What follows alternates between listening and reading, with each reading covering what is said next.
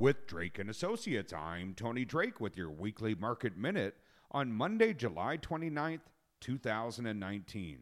Last week, investors assessed earnings and the initial estimates of second quarter economic growth, while awaiting the Federal Reserve's next announcement about interest rates.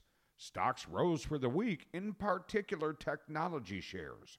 The S&P 500 gained 1.65%, the Nasdaq Composite 2.26%, and the Dow Jones Industrial Average lagged, adding just 0.14%.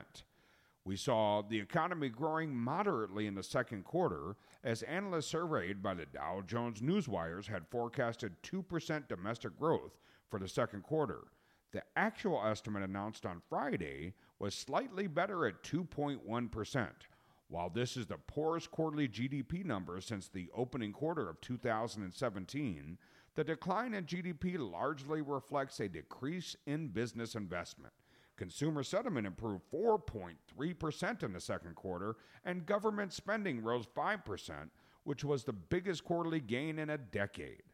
We also saw China talks ready to restart as the U.S. trade delegates are scheduled to resume face-to-face negotiations with their Chinese counterparts starting on Tuesday in Shanghai. This renewed effort to forge a bilateral trade pact could go on for some time. Secretary of the Treasury, who is part of the U.S. delegation, told reporters last week that it would likely take a few more meetings before any kind of accord could be considered.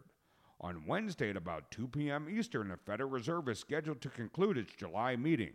Wall Street is eager to see what the Fed will do with interest rates. The question is whether traders have priced in expectations of a cut and how they may react. Looking ahead this week, Tuesday, the federal government's June personal spending report and the Conference Board's monthly index of consumer confidence is due.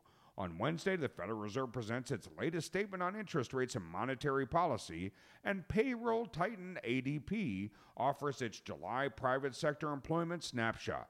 On Thursday, the latest report on American manufacturing from the Institute for Supply Management, followed by Friday, the July jobs data from the Department of Labor, and the University of Michigan's final July Consumer Sentiment Index measuring household confidence in the economy. With Drake Associates, I'm Tony Drake, Certified Financial Planner, News Radio, WTMJ.